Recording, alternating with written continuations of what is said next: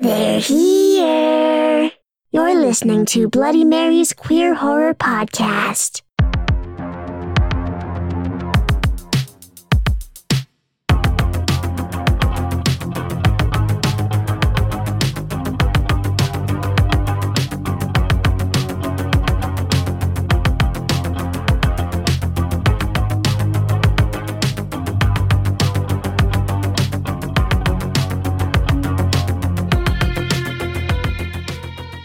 Welcome back.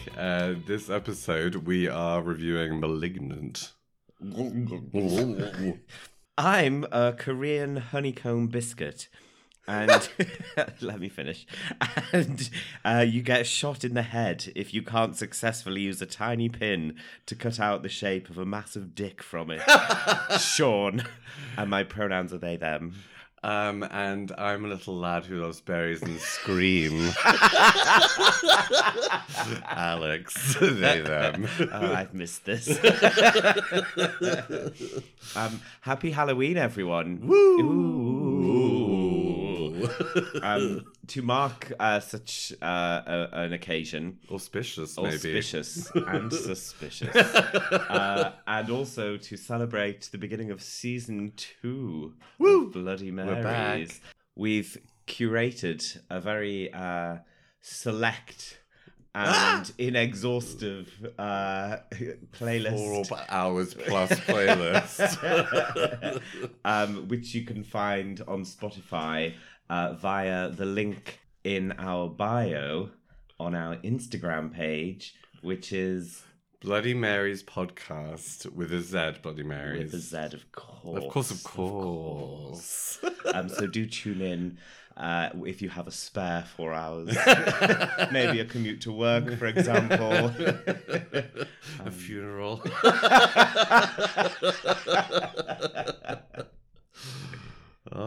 So yeah, should we get into the trigger warnings for this Yes, film? let's do it. There's lots of blood. It's quite gruesome. Lots of smushed faces and Popping bones. lots of just general. I was gonna say malaise. So lots of ouchies. Ouchies. People doing themselves a mischief.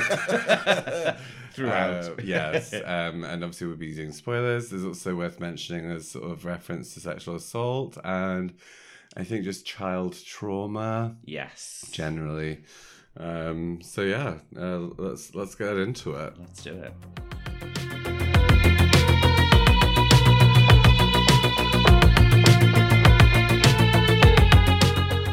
So Malignant, which I think is quite a fun word to say. I've decided after saying it a few times so far. It is. Yeah. It could be confused with Malevolent and also Maleficent. Oh yes. Well, we're not talking about those ones. We're talking about Malignant. Malignant. Okay. So it was originally scheduled to be released last year in August, but due to COVID, I don't know if you've heard of her, it was pushed back until September this year. So it was released in September and then I think in cinemas in America, but then onto streaming services. It was written and directed by James Wan, who is a writer and Truly one in a million. Yes. Much like his films. But he's got writer and or director credits on a million of the Saw films. The first one, yeah. And then a few of the other ones. The Conjurings, the Insidious, the Annabelle's. But also more kind of actiony films like Aquaman, but also the new Mortal Kombat, which I love the new Mortal Kombat. So anyone who saw the trailer would have thought that basically this is another James Wan horror movie in the same vein as The Conjuring or Insidious. But We definitely did. Yeah, but you do think that at the beginning, but the more you get into it, the more you kind of realise it's a lot more and a lot different than that. It makes sense hearing that he's done a lot of action films. Yeah. So I love this. Stephen King praised this movie on his Twitter apparently, but I love this praise. It's so mild. I watched Malignant on HBO and thought it was brilliant. What a wordsmith. What's he famous for? So a random review which I enjoyed was by A.A. Dowd of the AV Club. Gave the film a grade B, whatever that means. I think it's about 3.5, 4 pumpkins. Sure. Describing it as a zany psychodramatic creep fest that here and there veers into gory action hilarity, as though Pazuzu has taken over the body of a Batman movie, I should say. That seems quite a fair summary. Yeah. So James Wan himself described the film as a genre blender. But actually I read, this is a term I hadn't heard before, it's also been referred to as a Gallio. Have you heard of that term before? No. It's a subgenre of horror that apparently was mainly from the 70s, but on reading it I think it does fit in a lot of ways. So the description of Gallio films are that they are generally characterized as gruesome murder mystery thrillers that combine the suspense element of a detective fiction with scenes of shocking horror featuring excessive bloodletting, stylish camera work, and often jarring musical arrangements. That's interesting because the last film that we did at the end of season 1, episode 29, I believe. Yes, tiny. Spiral, which we both hated. Yes. Spiral, Saw, the Book of Saw, not yes. Spiral, the other one. Yeah, that we liked that one. That was very much kind of like detective-y. That was more on the nose, like detective-y. Yeah. I'm not sure it had the elaborate camera work. No, there's elaborate nothing. Elaborate waste of fucking time. I found out that the scenes were I'm getting into character names that won't mean anything to you, but yeah, you'll catch up. So Gabriel, who we'll find out more about later, the scenes with the walking and the running weren't used making CGI, which is really shocking to me because it was so elaborate. But the scenes were done by a Ukrainian actress called Marina Mazeppa, who's a professional dancer and contortionist. Apparently she was famous from like a million American Got Talent shows. It's like, I didn't know there were so many. American's Got Talent, auditions 3, judges cuts 4, quarterfinals 2, and live results 2. Anyway. I am surprised, but also I think it explains why those movements look so good. Yeah, they did look really kind of realistic. And we were like kind of shocked by them. Like, what? Yeah. And this is, again, getting into some details of the film, but I thought it was worth mentioning here, but we can pick it up again later. Found out that it's impossible for identical parasitic twins to be of the opposite gender. Yes. I was going to raise this. Like Gabriel and Madison are. People you don't know yet. However, Gabriel is so part of Madison's body, it's been pointed out, that he virtually has no biological sex. So it's been posited that he's actually adopted a man's name and identity like a trans person. Gabrielle. Yes. Interesting. Thanks for ruining my queer reading of this.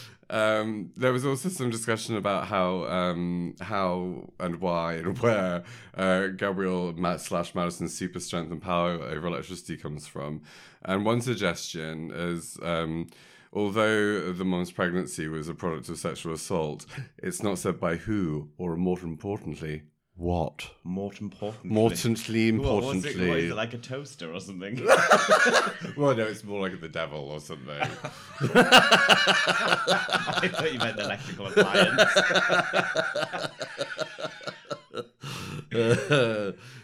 One silly final fact that I wanted to throw in there in the mix before we move on to the film is that Madison's real name is obviously Emily May. And May is the month of Mary. Month of Mary. No, the month of Gemini in the zodiac. And Gemini is obviously the sign of two personalities in one body. Interesting. So I think that's a little bit tenuous, but I enjoyed it anyway. Yeah,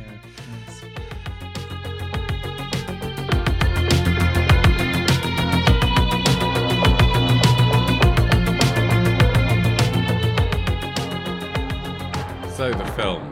We're here. It's 1993. We're outside a giant Gothic building, and it kind of looks like it's so cheesy. It looks like kind of like it's out of Batman or something. Yeah, I said it looked like the Blue Peter version of Tracy Island, but at night. And so here we meet Dr. Florence Weaver and her colleagues Victor Fields and John Gregory, who are treating psychiatric patient Gabriel at the Simeon Research Hospital. Gabriel has special powers, is able to control electricity and broadcast his thoughts via speakers. One night, Gabriel turns violent and kills several of the staff members at the institution. It's really funny, like the lighting and the kind of acting of this bit is so like cheesy and kind of campy. Way much more so than the rest of the film. It kind of throws like, you off. It's a bit like But yeah, it's so hammy that I actually thought it was going to do like a swerve, like is it Scream 4, where it starts off. Where you think you're watching the film, but you're not. You're watching someone watching a film. Yeah. But yeah, Dr. Weaver's so campy. She's like, "You've been a bad boy, Gabriel," and then it's like really dramatic, like, "Time to cut out the cancer." Shifting along 27 years, we meet Madison Lake, a pregnant woman living in Seattle, who returns home to her abusive husband, Derek Mitchell, after her pregnancy causes her to feel ill at work. And you can tell he's a bad dude because he's at home during the day watching sports on the bed with his shoes on. Oh. What a villain. Well, he goes to get worse. But during an argument, Derek smashes Madison's head into the wall, which causes her to bleed out the back of her head, and she locks him out and then falls asleep. She then has a dream, like a spooky shadow figure comes in, kills hubby, and then yeets her through a door. I'm so glad we introduced yeet into our normal parlance. I've tried to include it a few times in the So the next morning, Madison wakes up in the hospital, and her sister Sydney says that her unborn baby didn't survive the attack. She's not called Sydney, is she? Yeah. That's so funny because when she first arrives, she really reminds me of... Oh, that's not Sydney. Are you talking about Scream? Yeah, she reminds me of the Drew Barrymore's character with her little blonde bob. What is Drew Barrymore's character called? It's not Sydney. Sydney's the main person. Yeah. Anyway, so after being interviewed by the police detective Keiko Shaw and his partner Regina Moss, Madison returned home. There, Madison tells Sydney that she was adopted at 8 years old. Don't know why, but there you go. Cuts to a scene where we see the spooky character that we saw earlier kidnapping a woman who's running a Seattle Underground tour. Madison has another vision, this time of the spooky killer murdering Dr. Weaver. At this point, it's sort of becoming a bit clearer that it might not be like a ghost. It's like maybe like a physical thing. It's maybe worth saying that, like, obviously this is a spoiler. This whole thing is a spoiler if you haven't seen it. But like from the very beginning of watching this, we kind of and I don't know how much you've seen. I don't know if we were saying this, like, is it a really obvious twist? Because we arrived at guessing the twist before it was revealed. Yeah, and had pretty much got the gist of it quite early on. Yeah, not the finer details. There was some bits that still surprised me, but yeah, like not all of it. So anyway, during their investigations, Shaw and Moss discover a photo of Madison as a child in Weaver's house, and learn that Weaver specialized in child reconstructive surgery. Madison and her sister come to the police after Madison has another vision, this time of the killer murdering Dr. Fields. The killer then contacts Madison and reveals himself to be Gabriel, Madison's childhood imaginary friend. She and her sister visit their mother, Janine, I was going to say, in Coronation Street. No, it's EastEnders. That was Janice Battersby. Anyway. all the genies to learn more. So Madison realizes that Gabriel was not her imaginary friend, but someone real who she used to speak to during her childhood. Shaw finds a link between the doctors and Madison, which leads him to discover Dr. Gregory's dead body. Detectives enlist the help of psychiatric hypnotherapist, hoping to unlock Madison's memories. Madison recalls her birth name was actually Emily May, and that Gabriel wanted her to kill her unborn sister. And I like this scene. She comes close to doing it, and she thinks she's dreaming, and she's got like a knife, and she's going to slice a bit of cake. And then she wakes up, and it's over her mum's tummy. Yeah, she's like, "Oopsie, wrong cake, wrong bun in the wrong oven." Yeah, so she stops herself from actually doing it because her sister's still there and her mum's alive. Anyway, so the police arrest Madison when the kidnapped woman falls from the attic in her home, revealing that Gabriel was living inside of her house. So what we'd been led to believe up until that point, where this tour guide had been tied up and was kidnapped. Somewhere that was part of the underground network of Seattle. Yeah, some kind of unknown, weird, creepy space. Actually, that whole scene isn't included in the synopsis that I was basing this on. Anyway, so she comes to... So the police arrest her, find out she's in her house. The woman turns out to be Serena May, who's Madison's birth mother. Sydney visits the abandoned Simeon Hospital and finds that Gabriel is Emily's twin brother, who lives within her body as an extreme version of a teratoma, sharing the same brain and spinal cord as Emily.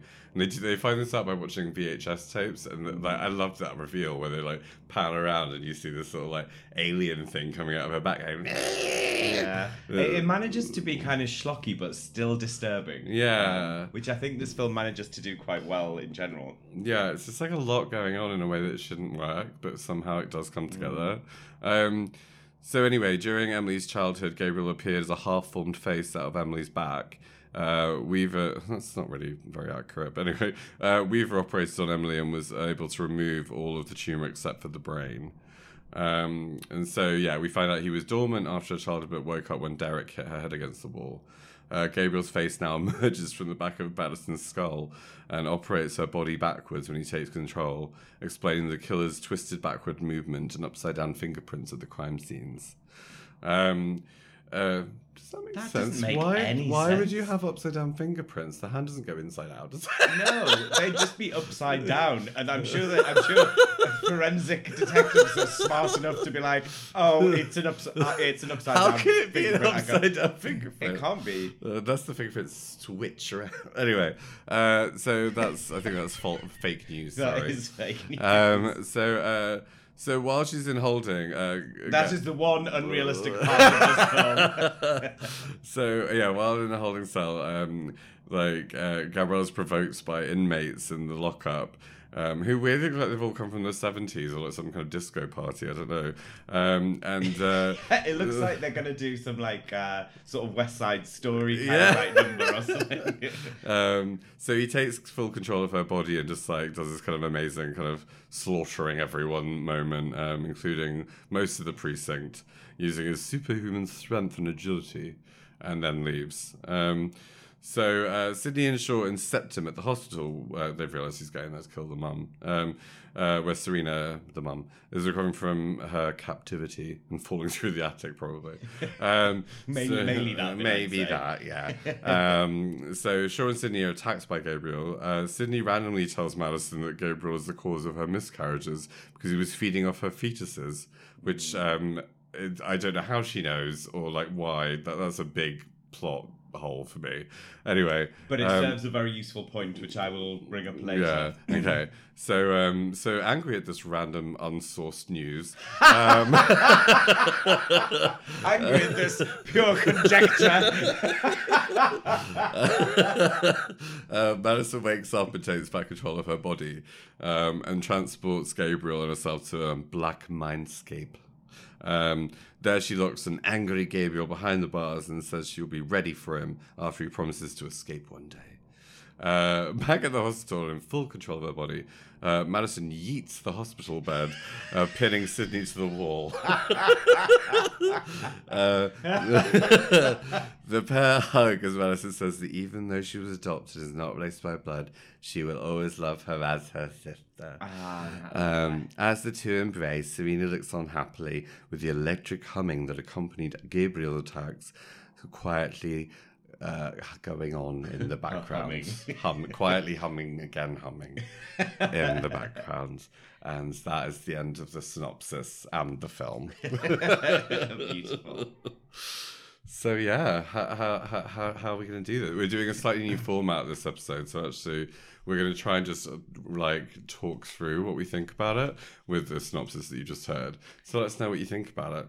Unless you don't like it. Yeah, in this case, shake your stinking face. I will yeet you. I think I think in general this was weird. Really weird. Yeah. And I think that's partially quite cleverly done because of the way it was marketed. And I think it's one of these things where you think you're watching what will be something along the lines of The Conjuring and that sort of stuff. Yeah. But it's wildly different, both in terms of genre and it's just a very weird film. Yeah. But I kind of think it's maybe iconic. I know. I think it worked really, really well. And like it was very kind of at times it was very actiony. And there were bits where they were like it felt like Matrixy or Mortal Kombat-y. Yeah. And it kind of worked. Like I didn't object to it in any way because it worked. I didn't think it took itself very seriously as a film. Yeah, I agree. And like it kind of like because like you just didn't expect what was happening. It was kind of like it's a treat almost. Like the twist was kind of the story changing so much. It was like, what? And now this? And what? Like just like everything about and the reveal, like the slow reveal of how the killer like moves backwards. Like you don't see the full picture of that until it's like slowly revealed over time. Yeah. And that was like really kind of breathtaking just in its like the way that it was done. And obviously now we know that it was like this like really talented like contortionist. And also the I think the kind of the evil character isn't kind of visually that unique, but it's the movements that really set them apart. Yeah. And like we from the first time we saw them when they like snap the neck of the husband, I think. Yeah. They kind of like crawl in a weird disjointed way, and I was like, oh, here we go, another sort of like Ringu style kind of awkward like limb cracking hopping bones sort of thing. But then after that it takes you a while to figure out how they're moving because it's so strange, and then you realize they're moving like their limbs are kind of going backwards. And it looks so good. It really does. So good. And I think that's like the first time I've seen that like really like I think that's it. There must be other films where that's happened, but I haven't seen any. I think it was like incredible. And also it does in such a sort of unrestrained and silly film. It does show a lot of restraint that they haven't done that with CGI, because I can imagine it getting like all kind of gangly and like like too obviously CGI-ish. But yeah, it was done very, very, very well. Yeah, like I really love the bit where it crawls out from under the bed when it's like going to attack the older, who we assume is a gamer. Yes. Who's in the bed, and it's like really slow and kind of like comes out. And it's just like kind of and then kind of climbs over her, or what we think is her. Yeah, in her sort of dream state. But yeah, it's so good. Yeah, shall we talk about some of our favourite bits? Sure. So that thing that you said, that Galileo or whatever it's called, Galileo's, where it was about the kind of the camera work. Yeah, this was very beautifully shot film. Yeah, it was more beautifully shot than it had any right to be. And there's a bit where I can't really remember which bit it is, but she's the main character, Madison, is running through the house, and it's like an overhead shot that follows her through the rooms. It's almost like, like the original Grand Theft Auto. It's like that kind of bird's eye view. And it looks like a doll's house. Like, it looks really beautiful. It's such an interesting way of filming it. And there's lots of kind of like effects that they do that kind of distort that thing that you really like, where it the person stays still, but the background kind of distorts or moves. And I think also like as well, there were so many kind of interesting shots in a way that kind of like, for some reason it didn't feel like corny or tacked on. It actually added in a way that kind of like, I kind of, with that kind of stuff, it can go so wrong where you can it feels a bit like art student or something. It's like, I'm going to be filming from the corner of the room upside down. And but it like didn't. Hello, Saint Maud. Yeah. Yes. I also thought that there was like quite a lot of kind of interesting kind of like quite classical horror lighting, like in terms of just like there was quite a lot of like coloured lighting, like specifically red, that was used on the film, which I thought was quite kind of like Argento almost, or like kind of you said at the beginning that it was like Creepshow, and it really was. It really was at times. It really like camped up the kind of all the scenes and made them quite comic booky in a way that it just, I think this film does feel quite comic booky and kind of like quite actiony in that way. Yes, and I think specifically the comic booky things is the lighting, the set of that hospital, which is absurd. That was the most ridiculous. It's the campiest bit. Yeah. But also like the kind of underground bit and the attic that he lives in. Yeah. Just like, there's something about it that just has very, very strong kind of comic book villain sort of overtones. Yeah, and I think also like it was interesting with the soundtrack. I thought like I think the music was quite kind of heavy-handed in a way that I was finding quite kind of jarring to begin with. like quite kind of like classic horror films. It's all kind of like creepy music, and it's just like quite like loudly put over, but for some reason it worked again, like in a way that I just can't really understand. It just like all fit together, and that kind of like amazing kind of creepy version of Where's My Mind just like sort of sprinkled throughout it as well. And it's so annoying. So I Shazammed that Where Is My Mind, because we were like, oh, this is such a good version, but the vocals on it are awful. Yeah, stinking. But it is very well produced, and like the musical bits are very good. It also features on our 4-hour playlist. Yes, check it out. Yeah, I think in terms of the like kind of horror cliches, horror cliches in general rarely offend me within horror films, because I think they're good for a reason. Yeah, and there were many in this one, which included a sort of, I mean, it wasn't an asylum, but it was like a haunted medical facility. That she goes back to on her own, and she has to go down into view the records in the basement. Yes. And you see like a wicker bath chair, and it's all very. But yeah, it didn't offend me in any way, because I think this is the thing, like horror at its best is camp, and I think part of campness is just presenting it as pure seriousness and not leaning into being silly too much. Yeah. And there is an element of this is like, we are presenting what is effectively a very well-made film, very good film, but it's stupid. It is silly, like, but it's done with such earnestness that it kind of becomes camper. Yeah, it's just like, oh yeah, so she's got like an evil twin in her back, and he can control electricity, and you know, he like takes control of her body, and he just flies around all over the place. He's got superpowers as well, by the way. So it's like, what? So, on the note of the electricity thing, that was the thing I had the biggest problem with, because did it really need to be there? Because this could have essentially been something that wasn't supernatural. It was actually just about this parasitic twin thing. Yeah, absolutely. But I guess it was a plot device, because it was the only way that it allowed Gabriel to communicate. Because when he speaks, he doesn't physically speak, although he does make noises sometimes. Which doesn't make any sense, because he has no lungs. He kind of takes over like the signal of a radio or something, or a TV, and speaks through that. So from that purpose, but did he really need to have a voice? I agree. I was thinking that it was useful, like you said, like as a plot device. Specifically, it came into its own during the scene where she's being interrogated, and he calls the phone, so trying to imply that there's a different person and they're not in the room. That was the only time where I thought, oh, okay, that's actually useful. Like to throw them off, like to make it seem like there is another thing that's actually able to speak and is using a phone to call them. Yeah, I suppose without that moment, they would have continued, because this almost became one of those films which is one of the things I find most frustrating, which I think I've said before in our vast back catalogue, which is where you know that the person is innocent, but nobody else in the film believes it. I find it like so excruciating, and it could have gone in that direction, but it doesn't, because during that interrogation, the person rings on the phone, and it's like, and they can see her, so she knows, but they know she's not just like, hello, it's me. Let me just turn around for a second. I'm just, there's something interesting on the floor I need to look at. Hello, your phone's ringing.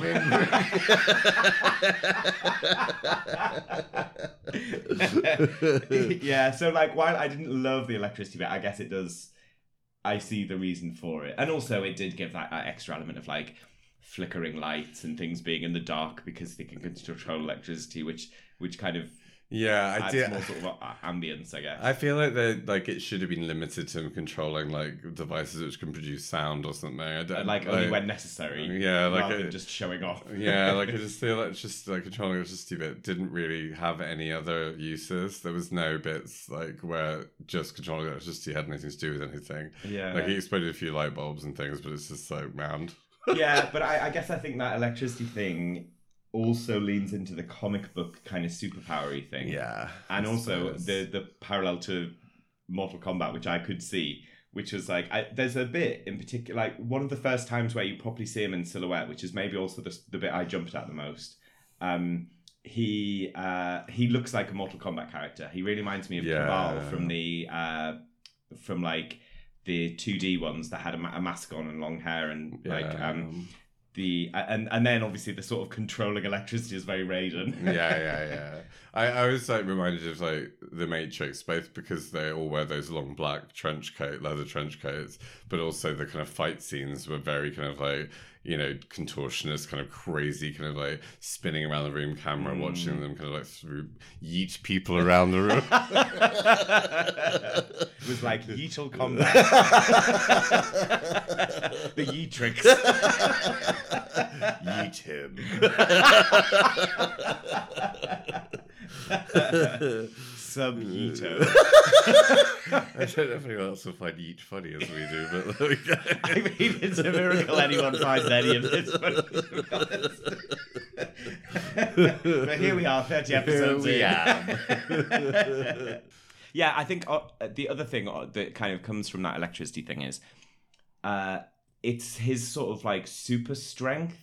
Yeah. And his like seeming invincibility. He's very difficult to kill for what essentially is just a face on the back of a normal woman's head. Yeah, I mean, there's obviously a lot of questions about. I mean, like obviously that habit has still a non-supernatural as a cause, because like why would a woman who struggles to get through a day working as a nurse then also be able to fly around the room killing people? Although I do say we expect too much of our nurses given their low pay. You're right. Yes, they probably can if they've had a little rest. Yeah, or if they were adequately compensated for their talents. Maybe that's why they don't, because they're going to kill everyone. Keep them tired and sedated. So a cliche that I didn't like. Yeah. And again, it makes sense in terms of the story, but it always happens in horror films, which is the idea of like trauma has repressed memories. But if not, then there'd be no question about what was going on here. She'd know immediately what was happening.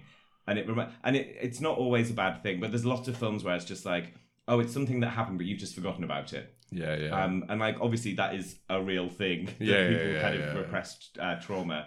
But I think in the real world, if that trauma were to really present themselves, it probably wouldn't stay locked away. I'm not sure that's how it works. But it reminds me of...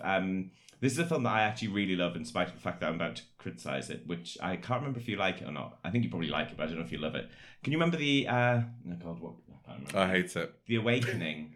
Oh, I don't know what that is. Is it the... I feel like I've got that name wrong. It's about the woman who's obviously based a little bit on... like Houdini or someone, or the woman who used to work with Houdini, whose name I can't remember, the one who used to go around debunking the psychics. Right. And then she gets invited to an all-boys school. Oh, yes. Just because they think there's a ghost there. A ghost, yeah. And then...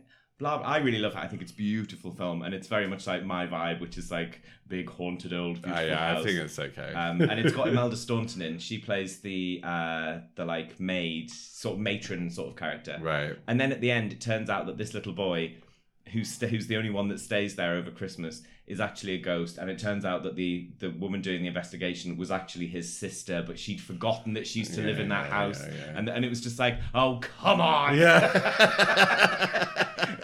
Like I think the idea of just having forgotten stuff, it's too easy. Like it's too easy as a storytelling device. Yeah. But it does occur all the time in horror. They don't really explain that in terms of like what happened to him when, like, how long after the surgery it was, even, like, you know, that kind of stuff. Like, yeah, like when she, like. And what is the timeline here of her moving in with this new family? And then, I mean, I'm starting to pick holes, but it just feels like sort of pulling at a thread on a jumper. It's all going to fall apart. But it's just like, it's, you know, like the fact that she doesn't have any scars on her back from like this kind of extensive surgery. But then they kind of explain that away by him having these supernatural powers that kind of heals the body in some way. And because when she hits her head on the wall, it kind of cracks open the stitches and this face emerges from it. Yeah. Until that point, I was just like, so like her mother was never like washing her hair when she was alive and was just like, oh, hello.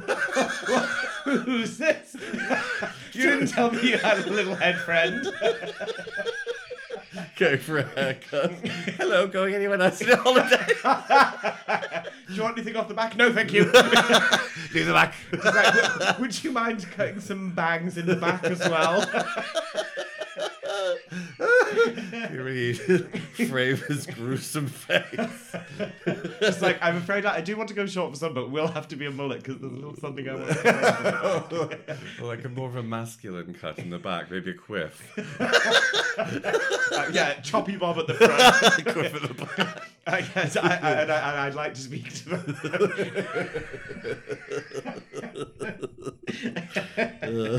Yeah. So, like all films, we perhaps shouldn't question things too deeply. One bit that I did find very genuine, like not like, I think I did jump because I jump, but the slightest thing, but I think it was more like quite a chilling visual was when she, so basically what didn't really come out in that synopsis there was the fact that when she is witnessing what her her parasitic twin is doing, she's not actually witnessing it, she is there, but the parasitic twin has managed to make her believe that she is still where she was. So it ends up in this weird thing where she's kind of half, so she might just be like sitting on the floor in her kitchen, but then she's also stood in the corner of somebody else's house watching a murder happen. The first time that happened, I really liked it. It was like basically she sat like putting some laundry in, and all of a sudden there's a face on the other side of the... This is the bit I was going to say. Yeah, but I think that's woman really... just going like, "What are you doing in my house?" Yeah. Where it still felt like it could be a ghosty film then. Yeah. Because it was like, oh my God, why is there a ghost here? Yeah, exactly. Exactly. That was the bit that I thought was really well done, and that was when that turned out to be the doctor. It was the doctor, wasn't it? Yeah. And so what she was actually seeing is that doctor was talking to Gabriel, not to her. Yeah. But in her mind, she was still in her kitchen at home. Yeah, there's some kind of like messiness about the fact that Gabriel kind of like can make her see what he wants her to see. But also like it seems like at the beginning of it, it's kind of like she's sort of melding into her reality with the one that's actually happening. Which is strange because like why wouldn't it just be distinct? I suppose it wouldn't make for a good story if she just sat at home and she didn't see anything. Just saw her loading a washing machine, and then next scene. Oh, there's been a murder. Nothing to do with me. I can't doing help. my washing. The idea that Gabriel has more power than she does in terms of this like super strength, but also in terms of being able to make her believe that her life is just going on as normal, works very well because of how it ends, which is that she then gains that power through her own sort of will, where she is able to not only retain the strength by yeeting the bed off the sister, but also yeeting him into a prison, into a sort of abstract prison. mind prison. I can't think of anything else I want to say about it, really. No, I think the rest of what I want to say will be covered in the following section. Let's yeet it into the next section, shall we?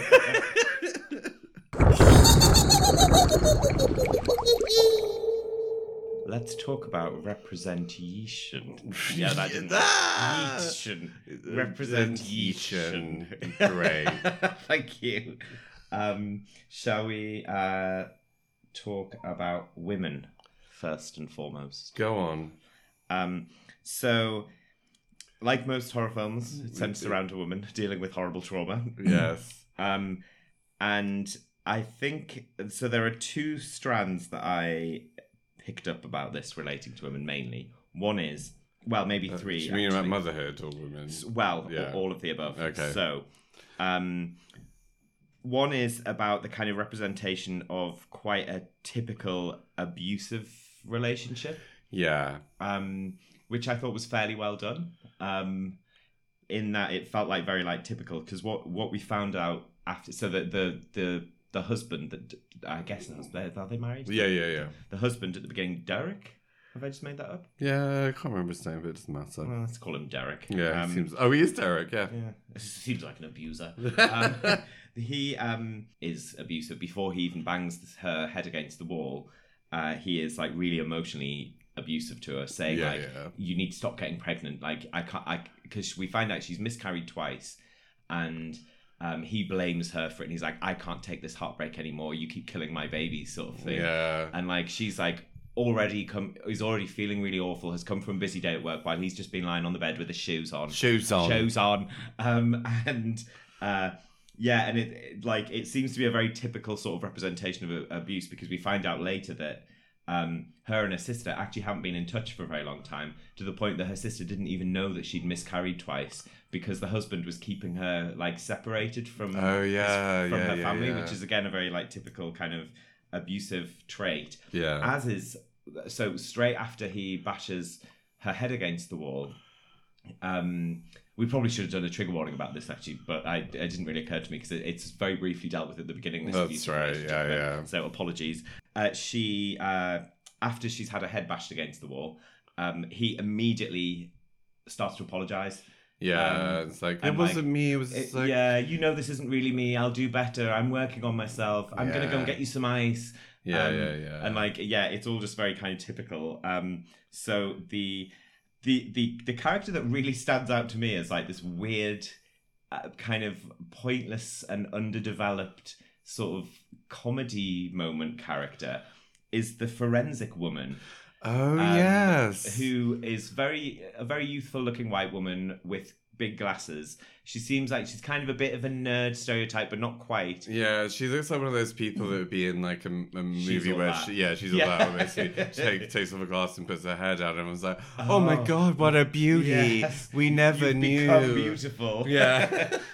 Yes, very much that. And she is really like, she's obviously like super intelligent and super smart because of her, she's a forensic detective, or forensic whatever it is, like crime scene investigator person, but she is like really giddy and turns into like a little giggling schoolgirl when she speaks to, is her name Keiko?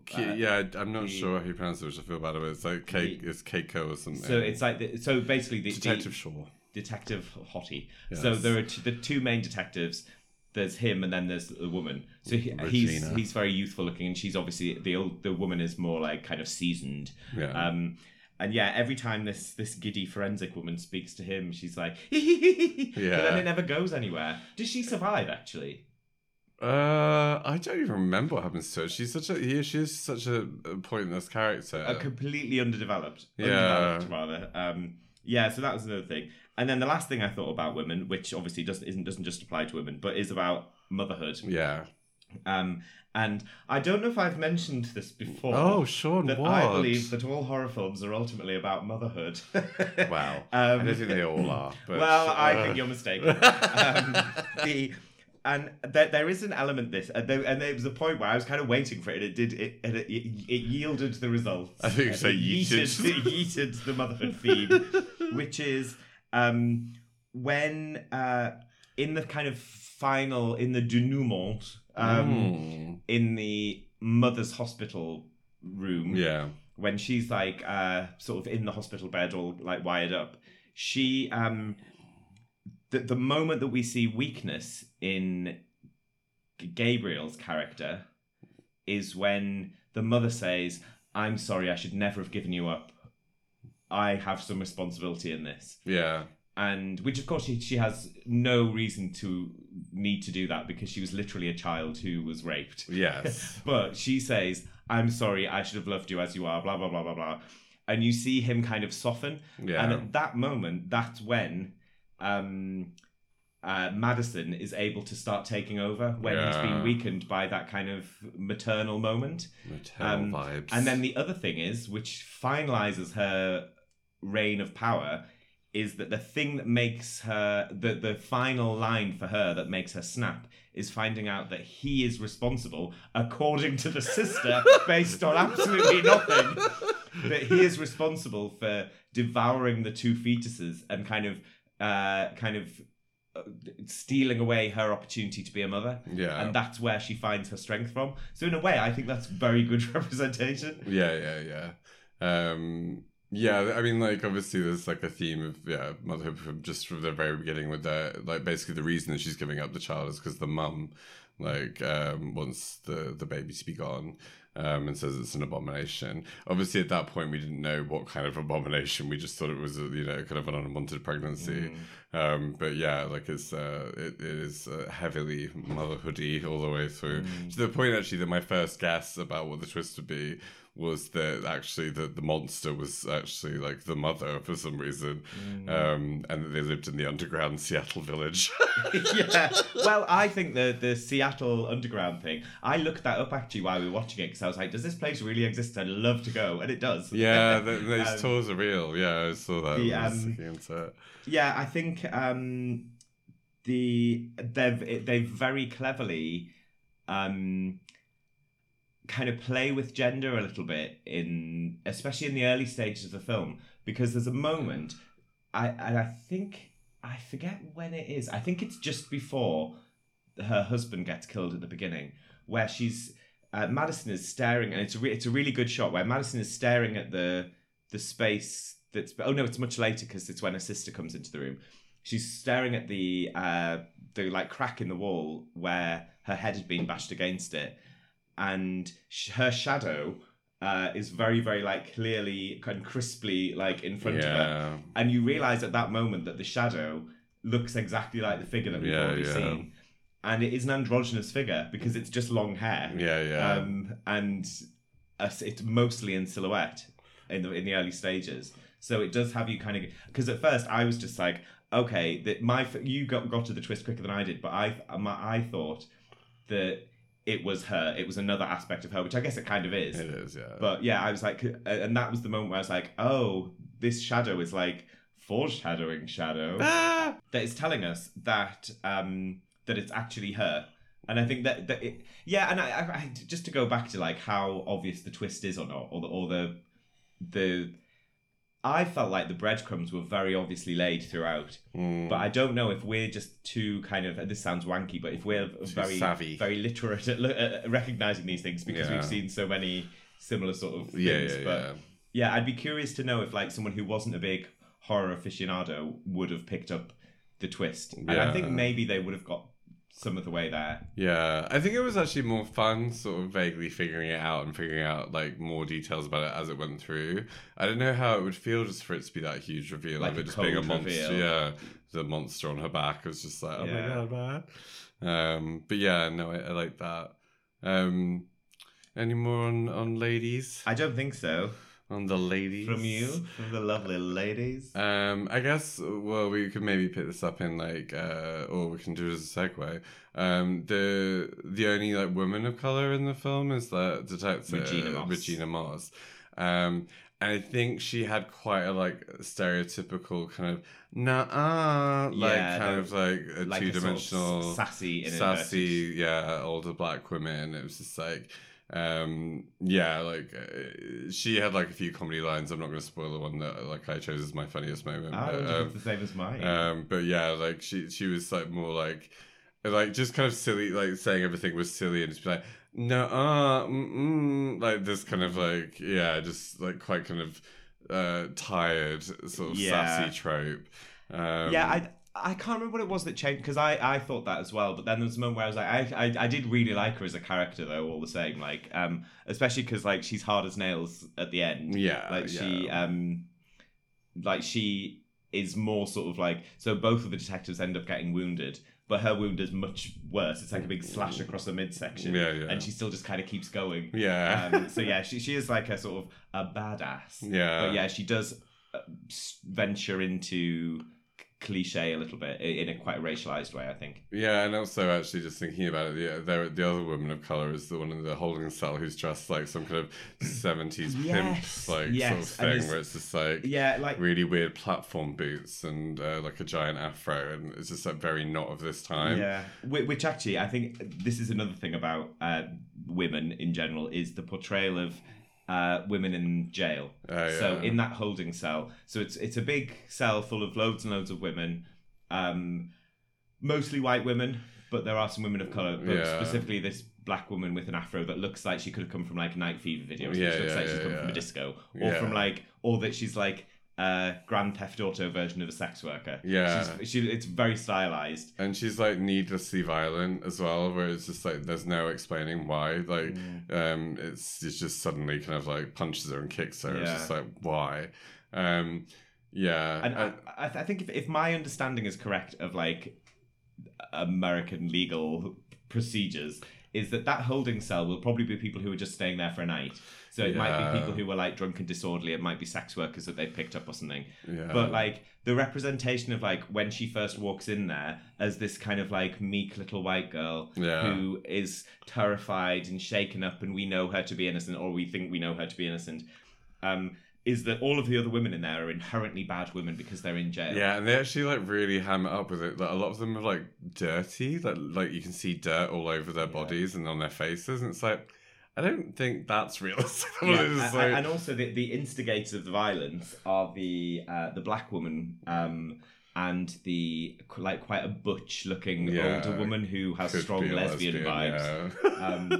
So yeah, I think that I feel like the portrayal of those people in jail was the most problematic. Yeah, like a little problematic pocket in the film. Yeah, in an otherwise not too problematic film. But it did like basically instigate the kind of like a sort of like quite exciting, violent kind of spree of like killing, which is obviously like they needed to make them look like cheesy villains so that it was more fun to watch them getting killed. And again, like just hearing you describe them as cheesy villains does make me think like this is essentially a comic book as well. Yeah. Like, so I think the comics like horror work very well with cliches. Yes. So should we talk about people of color more generally then? Sure. So I think that pretty much covers the women. Yes. Yeah. And then the lead detective man. Yes. Detective Man. That's the name of the comic book. He looks like a little twink, like he's very baby faced. So he is. But didn't we find out he was like actually in real life like 40 years old? But he looks like about 15. He's older than both of us. Yeah. but he's weathered rather better, I dare say. Not me, I'm Beauty. I am Beauty. So he is from a Malaysian, Chinese, and Greek Cypriot background. And then the other notable non-white character, who isn't that notable in terms of his role in it, but you remember the guy who manipulates the photograph? Oh yeah. And like, so he's obviously some digital whiz. He's this like quite sort of like chunky guy who might be like indigenous or like Latino or something. He's not white anyway. Yeah. So like I think it's like it's fine representation. I don't think it's not like an overwhelmingly diverse cast. And I think because it's based around families, it makes sense that they're all white, like the main, and the diversity aspects of it in terms of color is like kind of realistic. I think also I don't know if this is just me trying to read too much into everything as always, but no, don't do it. I was thinking about this, so in Spiral, when we reviewed Spiral, the Book of Saw, we were saying that what it does, which is quite interesting, is that it kind of all of the police are black and all of the criminals are white. Yeah. And they do that thing. And in this film, not all of them, but the most prominent like detectives and people working with them are people of colour. Yeah. Dealing with this like dramatic white family who is these silly billies. Silly hillbillies.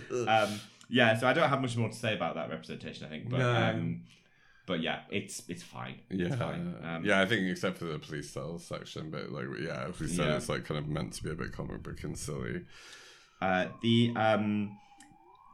Oh, I don't know if you can hear the sirens, which seems timely when we're talking about police. ACAB, by the way, coming just in together. case we haven't. So queer representation. Any thoughts? Well, we obviously have I was going to say Chunky Monkey, which is really rude. The guy, the chubby, very sort of like femme gay guy. Well, he's not explicitly said as gay, but like he's mincing around in his like matching pajamas set and just kind of like placing his little things. And he's got a whole like wardrobe, like carefully ironed shirts all lined up. I think queers will recognise him as a gay character. Yes. I'm not sure straight people will. No. He's like one of the nurses or I'm not sure if he's a nurse or a doctor, but he was at the thing doing the electroshock therapy. He said it's like he's feeding off the electricity. Yeah. I guess the less kind of apparent queer themes that I picked up on. One was when I was researching for the spoopy bit, which will be forthcoming. I also read that when they have parasitic twins, which is such a horrible turn of phrase, but like conjoined twins or like partially sort of. There's I think there's a delineation between parasitic and conjoined. I think because parasitic twins can't exist without the other one. Yeah. Whereas conjoined. Oh no, they can, but it'd be really hard to do. Well, it depends what they share and where they're connected, I guess. But yeah, they're never opposite sex though, are they? Because they're always identical. Whereas in this, they are presented as opposite. But then also, does a little mouth and an eye in the back of a head have a gender? It has a name that sounds gendered. Like, where did his name come from? Like, who named him? Well, I mean, I guess if you had a baby that had like a little mini baby attached to its back, that seemed sentient, which it does, albeit not able to speak. Yeah, you would name it. Yeah. I mean, I would. I know I would. That'd be the first thing I did. Before I even named the back end. The name of this one. But the other kind of queer element to it, I thought, and this is me reaching, but I always really love seeing representations where there is some acknowledgement that water is thicker than blood when it comes to family. And that is essentially the moral of the story at the end of this, which is that because there's a moment, and I don't know if you mentioned it in the synopsis, but there's a moment where Madison is basically saying that she was like yearning to have a blood connection, which is why she was so desperate to have a baby. Her own child, yeah. But then she acknowledges at the end that she doesn't need a blood collection. Who doesn't need a blood collection? Connection, because she has something which is more meaningful, which is someone that is family to her. Yes. And I really like seeing acknowledgement that, like, yes, blood's important, blah blah, but also it's essentially about the relationships you build and the closeness you have with people that makes a family, which is obviously leads into the queer way of thinking of an adopted family. Not adopted family, is that how people say it? Like chosen family. Yeah, chosen family, that's it. Yeah, exactly. Yes, and obviously the fact that we mentioned before that Gabriel couldn't have been born a boy, and that he's obviously chosen but actually that kind of then conflicts with the naming. Anyway, it's sort of a chicken and egg there, isn't it, really? Just like, who knows what happened first. I mean, for about the first half of the film, I thought he was called Simeon until I realised that was the name of the medical research facility. Disability. Tricky, isn't it? It is tricky. I think there's one example where it's not tricky and it's very clearly problematic, which is in the and you might have missed this. It was a kind of blink and you missed it sort of thing. In the opening credits, or maybe which I think occur after the initial kind of like, oh my god, he's feeding off the electricity bit. Yeah. It shows like there's music playing, and it shows like lots of like little clips of bits relating to this kind of medical clips of bits that relating to like pictures and documents of like to do with medical research. And there's a picture of a baby with a cleft lip. It's such a tired trope that there is something inherently scary about disfigurement. Especially with something, I mean, with anything, but like with something so common. It is offensive. There's no good reason now to be portraying a baby with a cleft lip as something that is worthy of being included. Like in a horror opening sequence is not good. Yeah, it's lazy and it's silly. I mean, there's some kind of like, obviously the difficulty with the fact that this is meant to be a parasitic twin, or she also refers to it as I think a teratoma, which is two different things. The teratoma is like a type of cancer, which is like a mass, and then like a parasitic twin is a whole nother thing. And the fact that it's like so mystical and magical and is not really like a conjoined twin or a parasitic twin would be, and that it is in fact something monstrous, kind of makes it hard to distinguish whether it's problematic that this could just be a deformed, twin, or whether it is meant to be a monster, like a supernatural thing. Yeah. Like, so if it is that it's portraying like conjoined twins as some kind of like horrific thing, then that's obviously wrong and bad. But I don't think it's that clear cut. Because of the way that they muddy the language around it, especially. And yeah, I don't think it's on purpose. I think it's to try and sort of fog the situation, essentially. Yeah, and also to recognise that we're being led to believe that this is such a medical anomaly that even the experts don't really know what to call it or how to deal with it appropriately. Yeah. A note that I wrote while we were watching before the more of the twists were revealed was I really questioned the movements with these kind of backward limbs and stuff about whether but then it's explained in a way that it's like it's not offensive. She's walking backwards, and also the fact that he's actually more powerful is kind of interesting, and kind of maybe even if you were to take it literally, be kind of empowering in a way that he's like supernaturally powerful and kind of more powerful and strong. Malevolent. Yeah, I mean, if you take that out of it, but malignant, you might even maybe say. Perhaps. But yeah, it's interesting because there's obviously that as it's not really a trope because I don't think it's happened that much in terms of horror films, but I really expected it to be there's a episode of The X-Files which is very similar called Humbug, but it's more like the basket case type conjoined twin, where there's a monster twin that actually lives on the body and escapes and can run away and do murders and come back to the body. And then basket case, of course, is the campiest version of this film. It's just a little tiny scurrying monster. I think we should review that sometime. But, we should. It's too iconic to ignore. But yeah, I'm looking forward to dealing with the disability section of that. I mean, yeah. The other thing, I wonder, because I was also thinking, when we first get kind of little snatches of Gabriel's face, it looks a bit like a deformed human face. Yeah. And it really reminded me of the way that, can you remember in the first American Horror Story series, Murder House, which is my favourite, and I think was never topped. They have so one of Jessica Lange's children, and she had 3 children with disabilities. One of which you hear about but you never see. One of them is Addie, who's the Down syndrome daughter. Yeah. And another one is called Thaddeus, who lives in the attic. And he's chained to a bed, and he just wants someone to play with, and he's the one that rolls the ball, and he kind of scrabbles along. What's the monster in the basement? That's Infantata.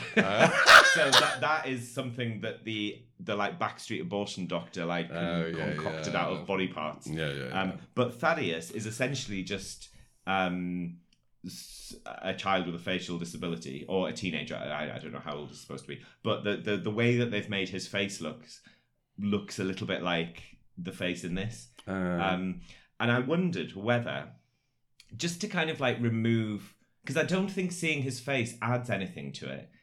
Did he have to have a face at all, is what I wonder. Whether they could have done it with just having hair over the face.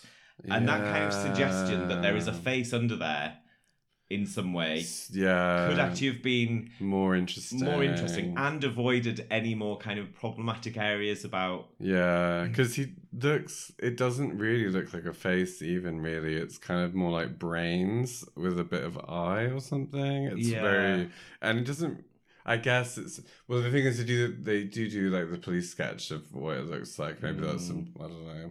Well, they could still have done that, but without us having to see just the eyes actual through face. some hair or something. Yeah.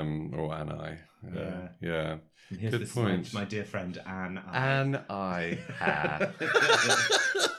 But yeah, I mean, I despite all of what we've said about this, I don't feel like this is a problematic film. Yeah, I don't either. I'm sure there'll be people who disagree, but I don't think it's that deep, basically.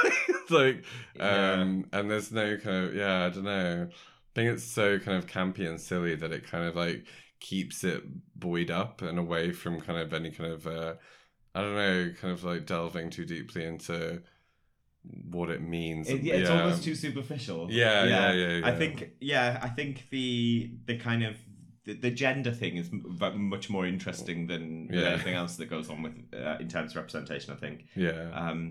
But yes, maybe we should move on to the awards. Awards.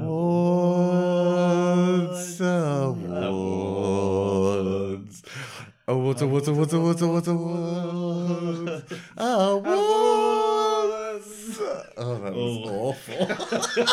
I think it was going well until that final note. I was trying to wrap it up. I couldn't think.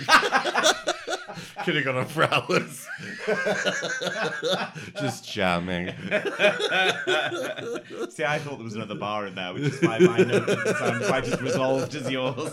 A resolved note. So just a reminder.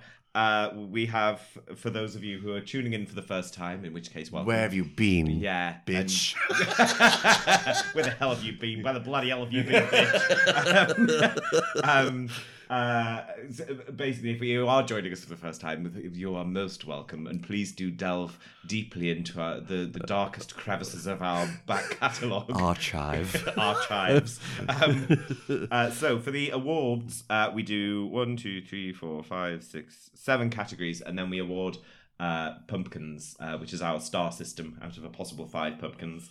And the first category, which is best character, is usually it's always referring to a very minor character. It's a little bit of a tongue-in-cheek award, yes. But just as important as the others. Oh, maybe more important. Maybe. So who was your best character? So it was one that you pointed out, actually, when Madison's a little girl, she has a little secretary desk that she's at, and she zooms in very slowly on her at the desk, and you were like, who's that little ceramic chicken? And there's a little ceramic chicken tape dispenser. I want one. I have no use for tape, but I've got plenty of use for a ceramic chicken tape dispenser. Oh, that's a good character. Would be funny if that was a parasitic twin. My best character was Detective Regina Moss's lollipop. Oh yeah, in the morgue. Yeah, while leaning over a cadaver in an autopsy room, sucking on this lollipop. So rando. What do you think was the spookiest bit?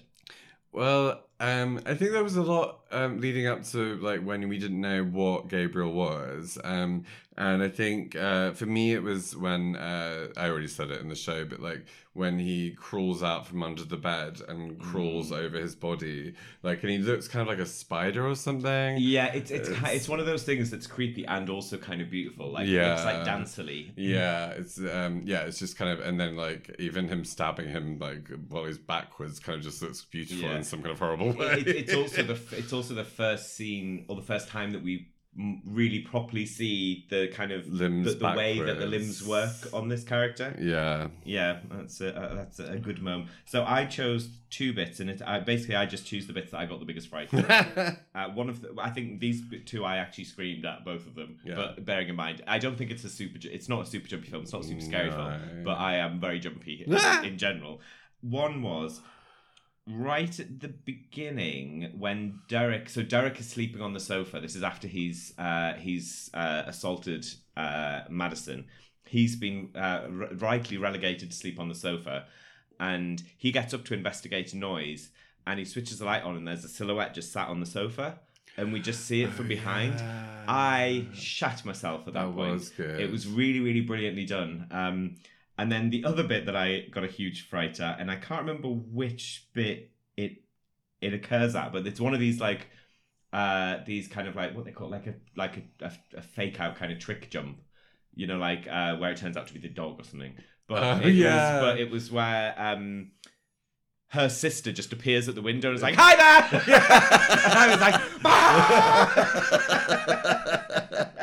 I just remember one of my favourite bits, actually, that scene where where Derek is being killed, and then Madison is chased up the stairs. A really cool kind of camera motion which follows Madison up the stairs, and it's kind of quite swooping and kind of it's flying. It's very kind of magical. Yes, kind of it is. And does it lead straight onto that bit I mentioned about the dollhouse and she runs into a room? I'm where not it looks like it's from sure. above. I'm not sure if those are two bits, but yeah, like it's Yeah, it is very beautifully shot. yeah, it's that bit was good. I forgot to mention that. For the LOLs award, which is the funniest No. bit, what do you think is the funniest bit? So it's when Detective Regina Moss. I think we're going to have the same one here. Oh no! Like they would do a sketch of the monster or the assailant, and it's like just basically this kind of like monster face, and she just goes like, "So I'm putting out a bolo for Sloth from the Goonies." Was that your one? Yes. Yes, exactly that moment. And also, I looked at what bolo meant. Did you know what it meant? No. It means be on the lookout. Oh, putting out a be on the lookout. Yeah. So the other bit that I thought was really funny. Oh well, that's maybe not really funny, but did make me do a little. Did make me do a little chuckle. Is when the detective turns up at the hospital after when Madison has been attacked also by her. Actually, that's the bit that's not really explained. How is she attacked by her own? No, but that's him faking out with her brain yeah. to cover his tracks. And also killing the baby, I guess, because she has a miscarriage. Yeah. In which case, she was right that she was responsible for that death, but she has no grounds. Anyway, Yes, we'll never understand that part. But the detective turns up at the hospital, and her sister is by her bedside. She stands up and she's dressed as like little Bo Peep. Yeah. And that's just like a moment where it's like, was it what? Yeah. But she's like, yes, I'm an actress. I've been a Princess party. Yeah. But I did like that bit. Yeah, that was cute. Good hospital wear. I was just gonna go back to my favorite, like, silly bit at the very beginning, where like after Gabriel's massacred a lot of people in the psychiatric hospital, the doctor says, "You've been a bad boy." It's like I think it's a little bit worse than a bad boy. I feel like that's a reference to something. Yeah, it does sound familiar. I was thinking, as I was just saying, it reminded me of like, "You've been a bad girl, Gaga." A very bad girl. Yes, but I feel like it is a reference to something horror, though. Yeah, but maybe. I can't think what. Maybe. If you're listening and you know, please tell us on InstaG. Please. So next award goes to the best death. Well, I actually chose a massacre for my best death, which was the entire police center, including the prison. Like that whole scene with the killing, it was just like her flying around like some kind of ninja. It was just like so beautifully shot and so fun. Like it's just like a real romp of a killing spree. Well, I couldn't choose from two, and I chose two like individual deaths. So one was the first death, which is when she snapped the husband's neck, or when Gabriel snapped the husband's neck, and the way his body was found with the kind of bones jutting out. I like that, but I also really liked the backwards crawl over the bed onto the old gay man. Stuff. The Who, homophobic attack. the kind of like backwards stab, I thought was just very beautiful. But yeah, so the next award is worst death. I didn't have one. Well, I actually said the husband because I wish that something more gruesome had happened to him, because he just pushed him and he fell and broke his neck, didn't he? No. What? He did, but then he like crawled over him and snapped his neck. Yeah, I just wanted him to be a bit more tortured, seeing he was an asshole. Yeah.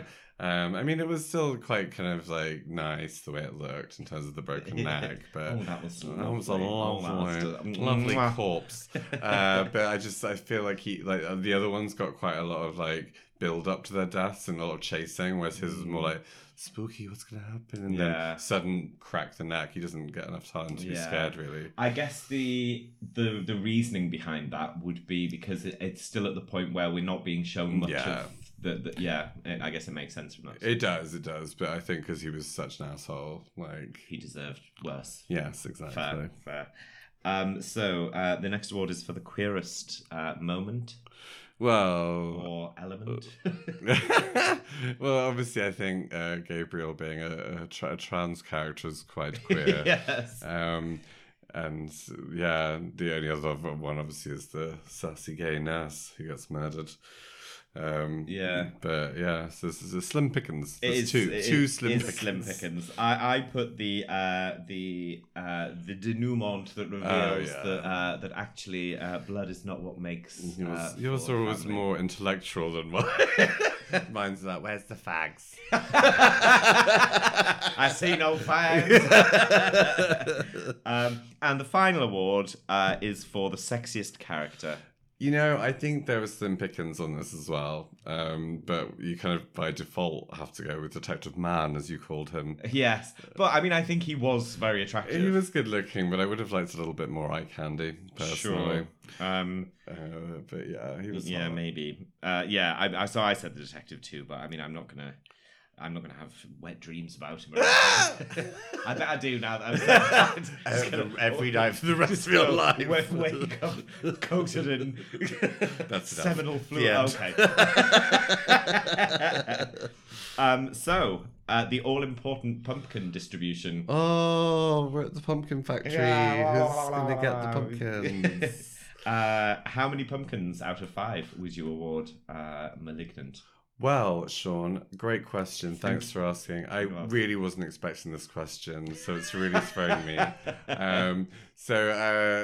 I think because it was quite kind of like an interesting kind of fresh take on horror films and something that we haven't seen in a while. I feel like there was some films like this like in the 90s maybe, where it was more kind of like mystery detective-y horror. Yeah. Like for some reason it quite reminded me of that film Mimic. I don't know if you ever saw that one. It basically it turns out there's this giant bug that can imitate people. But yeah, it kind of reminded me of that. But like there hasn't been anything like that in a long time. It's been quite kind of focused on kind of supernatural stuff, I think, for a while. So for it to be not that, well, partially that, but just a mixture of so many different genres. And just be just such a fun romp. I feel like I might actually give her. I was gonna say 4, but I'm leaning towards 3.5.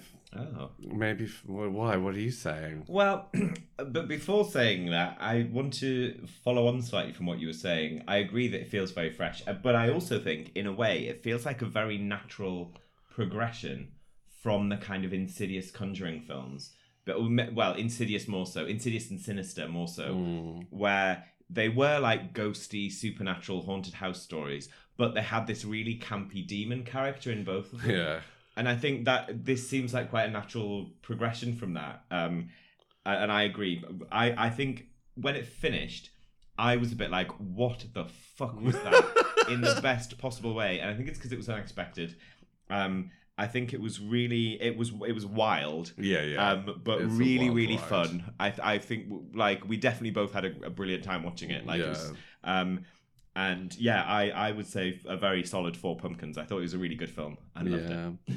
Yeah, I can see where people who are a bit more snooty might like take umbrage with it being a bit too silly. But that was like all like part of the fun for me. It was just like it was silly and it was kind of amazing and kind of campy and fun and scary. Also, Yeah. I think the kind of horror fans who dismiss films like this and are really snobby about horror films, it's like, are you a horror fan? Yeah. Or do you just like wanky horror films? Because there's a difference. Like, I feel like we're critical of horror films, but in terms of our enjoyment of them, we're fairly uncritical. Yeah, because it's we can find fun in like, and this was a really fun film, like really fun. You didn't need to search hard for the fun on this one. No. So did you settle on 4? Yeah, I'm gonna say 4. What a great way to start season 2 with 8 whole pumpkins. 8 delicious pumpkins. Oh, we'll be eating pumpkin pie for some time. Come on over, y'all. Pie's on the sale, coolin'.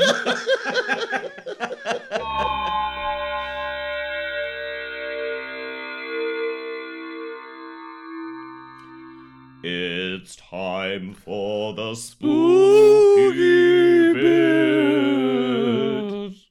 That was good. I like that. That felt polished. Yeah, it did. Felt like we were maybe really coming into being real true professionals. So, as a reminder, and for those of us joining us afresh, the spoopy bit is a little section where we tell a little spooky story that's either based on something true-ish or folklore-y, and is normally semi-related somewhat to the film, normally thematically in some way, but sometimes not related at all. This one is very clearly related, and it was so sometimes watching it, and if I know I'm going to do the spooky story, when I'm watching the film, I'm trying to think about connections I could make to other things. And this one, once it became clear what was happening, there was only one possible story I could tell, and that was about Edward Mordrake. But before I tell it, what do you remember? What do you know about the story of Edward Mordrake? Just he has a face in the back of his head. That's it. So that's what I knew as well. Right. But I knew instantly that I want to tell the story, and I looked it up. There's not bags of detail about it, and there's a reason why that is. But there's a little twist at the end which I wasn't expecting, that I didn't know about. Did you get gooped? I was gooped, gagged, and internally yeeted. I was yeeted from hither to thither. Yeeted from my comfort zone. I was. So this is a very iconic story, but it's ultimately a very sad story until you hear the last bit. Is the last bit funny? The last bit is surprising. Okay, fine. Well, maybe it's not. Stop building. Anyway, it up. I'll just tell the story. Stop asking questions then. When are you telling the story, Sean? So this is the story of Edward Mordrake, or sometimes Mordake, but that sounds like a stupid name. Yeah. This character or this person might be most familiar to more recent audiences, or people who perhaps don't delve into sort of like horror-y history as much as perhaps we do, from his depiction in American Horror Story Freak Show. So he's depicted by Wes Bentley in perhaps the only good scene in that whole film, that whole series. Yeah, the Halloween which is double bill was quite good in that one. Yeah, and it's when Jessica Lange's character is singing Gods and Monsters by Lana Del Rey, and he like really slowly, it just looks like a beautiful music video essentially, and he is very hot. Yeah. Instead of explaining this in my own words, I'm going to take it straight from the horse's mouth. And the horses in this case are George M. Gould and Walter L. Pyle. My favourite horses. Yeah. They compiled a book that was published in 1896 called Anomalies and Curiosities of Medicine. And this book is described as being an encyclopedia collection of rare and extraordinary cases and of the most striking instances of abnormality in all branches of medicine and surgery, derived from an exhaustive research of medical literature from its origin to the present day, abstracted, classified, annotated, and indexed. Oh, beautiful. So, I will now begin reading the entire book. So this is from chapter 5. Page 1. Chapter 5 begins, monstrosities have attracted notice from the earliest times, and many of the ancient philosophers made reference to them. In mythology we read of centaurs, impossible beasts who had the body and extremities of a beast, and the Cyclops, possessed of one enormous eye, or their parallels in Egyptian myth, the men with pectoral eyes, the creatures whose heads do beneath their shoulders grow, and the fauns, those sylvan deities whose lower extremities bore resemblance to those of a goat. So then later in the chapter, it goes into following a little bit about some cases of conjoined twins and things like that. It then goes on to this section. The following well-known story of Edward Mordrake, though taken from lay sources, is of sufficient notoriety and interest to be mentioned here. And it goes on to say, one of the weirdest, as well as the most melancholy stories of human deformity is that of Edward Mordrake, said to have been heir to one of the noblest peerages in England. He never claimed the title, however, and committed suicide I'm reading here, I wouldn't say committed to myself otherwise, in his 23rd year. He lived in complete seclusion, refusing the visits even of the members of his own family. He was a young man of fine attainments, a profound scholar and a musician of rare ability. His figure was remarkable for its grace, and his face, that is to say his natural face, was that of an Antinous. And Antinous is Hadrian's lover. Sort of like he had a pederastic relationship compliment with. then. Yeah, he was like this beauty who's been rendered in stone. Right. But it's a relationship that doesn't really work well in modern day because Hadrian was in his late 40s and Antinous was about 12 or something. But upon the back of his head, this is Edward, not Antinous, was another face, that of a beautiful girl. Oh. Yes, often depicted as being a man. And then this is apparently lovely as a dream, hideous as a devil. The female face was a mere mask, occupying only a small portion of the posterior part of the skull, yet exhibiting every sign of intelligence of a malignant sort, however. It would be seen to smile and sneer while Mordrake was weeping. The eyes would follow the movements of their spectator, and the lips would gibber without ceasing. No voice was audible. But Mordrake avers that he was kept from his rest at night by the hateful whispers of his devil twin, as he called it, which never, and this is a quote, which never sleeps, but talks to me forever of such things as they can only speak of in hell. No imagination can conceive the dreadful temptations it sets before me. For some unforgiven wickedness of my forefathers, I am knit to this fiend, for a fiend it surely is. I beg and beseech you to crush it out of human semblance, even if I die for it. Such were the words of the hapless Mordrake to Manvers and Treadwell, his physicians. In spite of careful watching, so he wanted it killed. Yeah. In spite of careful watching, he managed to proctor poison, whereof he died, leaving a letter requesting that the demon face might be destroyed before his burial, lest it continue its dreadful whisperings in my grave. At his own request, he was interred in a waste place without stone or legend to mark his grave. So this is a super sad story. Yeah. Like super, super sad and bleak. This entry in that encyclopedia provides no medical diagnosis for this condition or even any speculation to it, and instead moves on to some more robustly documented cases. But this is where the twist lies. So the sources that this entry draws from, which does show that despite what it said at the beginning of the book, the research process was not necessarily an exhaustive research of medical literature as we think it might be.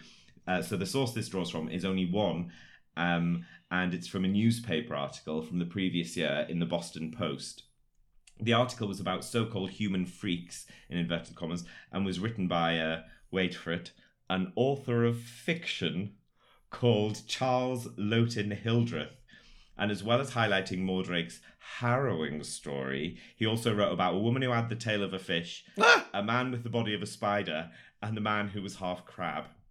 So, it's just like starting with something that kind of like could be conceivable, and then moving on to just completely elaborate nonsense. Yeah. So, you may well be asking yourself what Charles Lowton Hildreth's sources for this story were, and he claimed that it was from medical records from the Royal Scientific Society, which sounds very plausible. However, no such society existed, at least not until the 1970s, which was 100 years after the publication of the article. So I am afraid to say... He's a time traveller. Yes, exactly. I knew it. So I'm afraid to say that this harrowing tale of Edward Mordrake, which is such an iconic story that has obviously captured people's imagination, is just an early example of fake news. Could be real news. That was likely to have been written just to stir up some titillation for the readership of the Boston Post. I think if it was grounded in any sense of truth, that they probably would have had a journalist writing it rather than an author. But as it has captured the imagination, as well as his very sexy portrayal in American Horror Story, he's been the subject of many a popular song, including one by Tom Waits called Poor Edward, which I had the misfortune of listening to earlier. But I will end the spoopy bit by quoting from its final stanza. Finally the bell tolled his doom. He took a suite of rooms and hung himself and her from the balcony irons, which I would suggest is a little bit of a sort of creative, spicy fanfic, because he didn't have the sources to suggest that that's what happened. But I'll go on. Some still believe he was freed from her, but I knew her too well. I say she drove him to suicide and took poor Edward to hell. Oh, that was spoopy. Thank you. And then the other character, of course, is Professor Quirrell, who's got Voldemort on the back of his head. Oh, but we do not yeah. speak of that name, and I'm not talking about Voldemort. I'm talking about Turfy Turferson. Oh, Turfy Turferson. Turfy Turferson. That is the spookiest person of all. What would you do if you found out that you were actually just a face on the back of someone else's head? Because I've got a surprise for you. Surprise, surprise. If you wouldn't mind backing up to that mirror. I've never looked at my back before. As It's going to be a surprise. As your dye job sometimes suggests. Oh,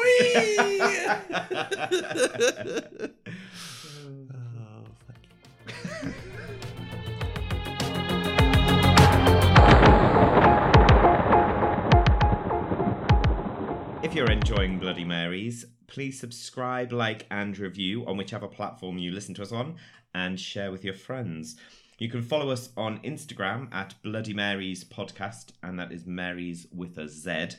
And you can also find a link to our spooky Spotify playlist there as well. Our theme tune is by Pink Pound, and you can follow them on Instagram at Pink Pound Sound.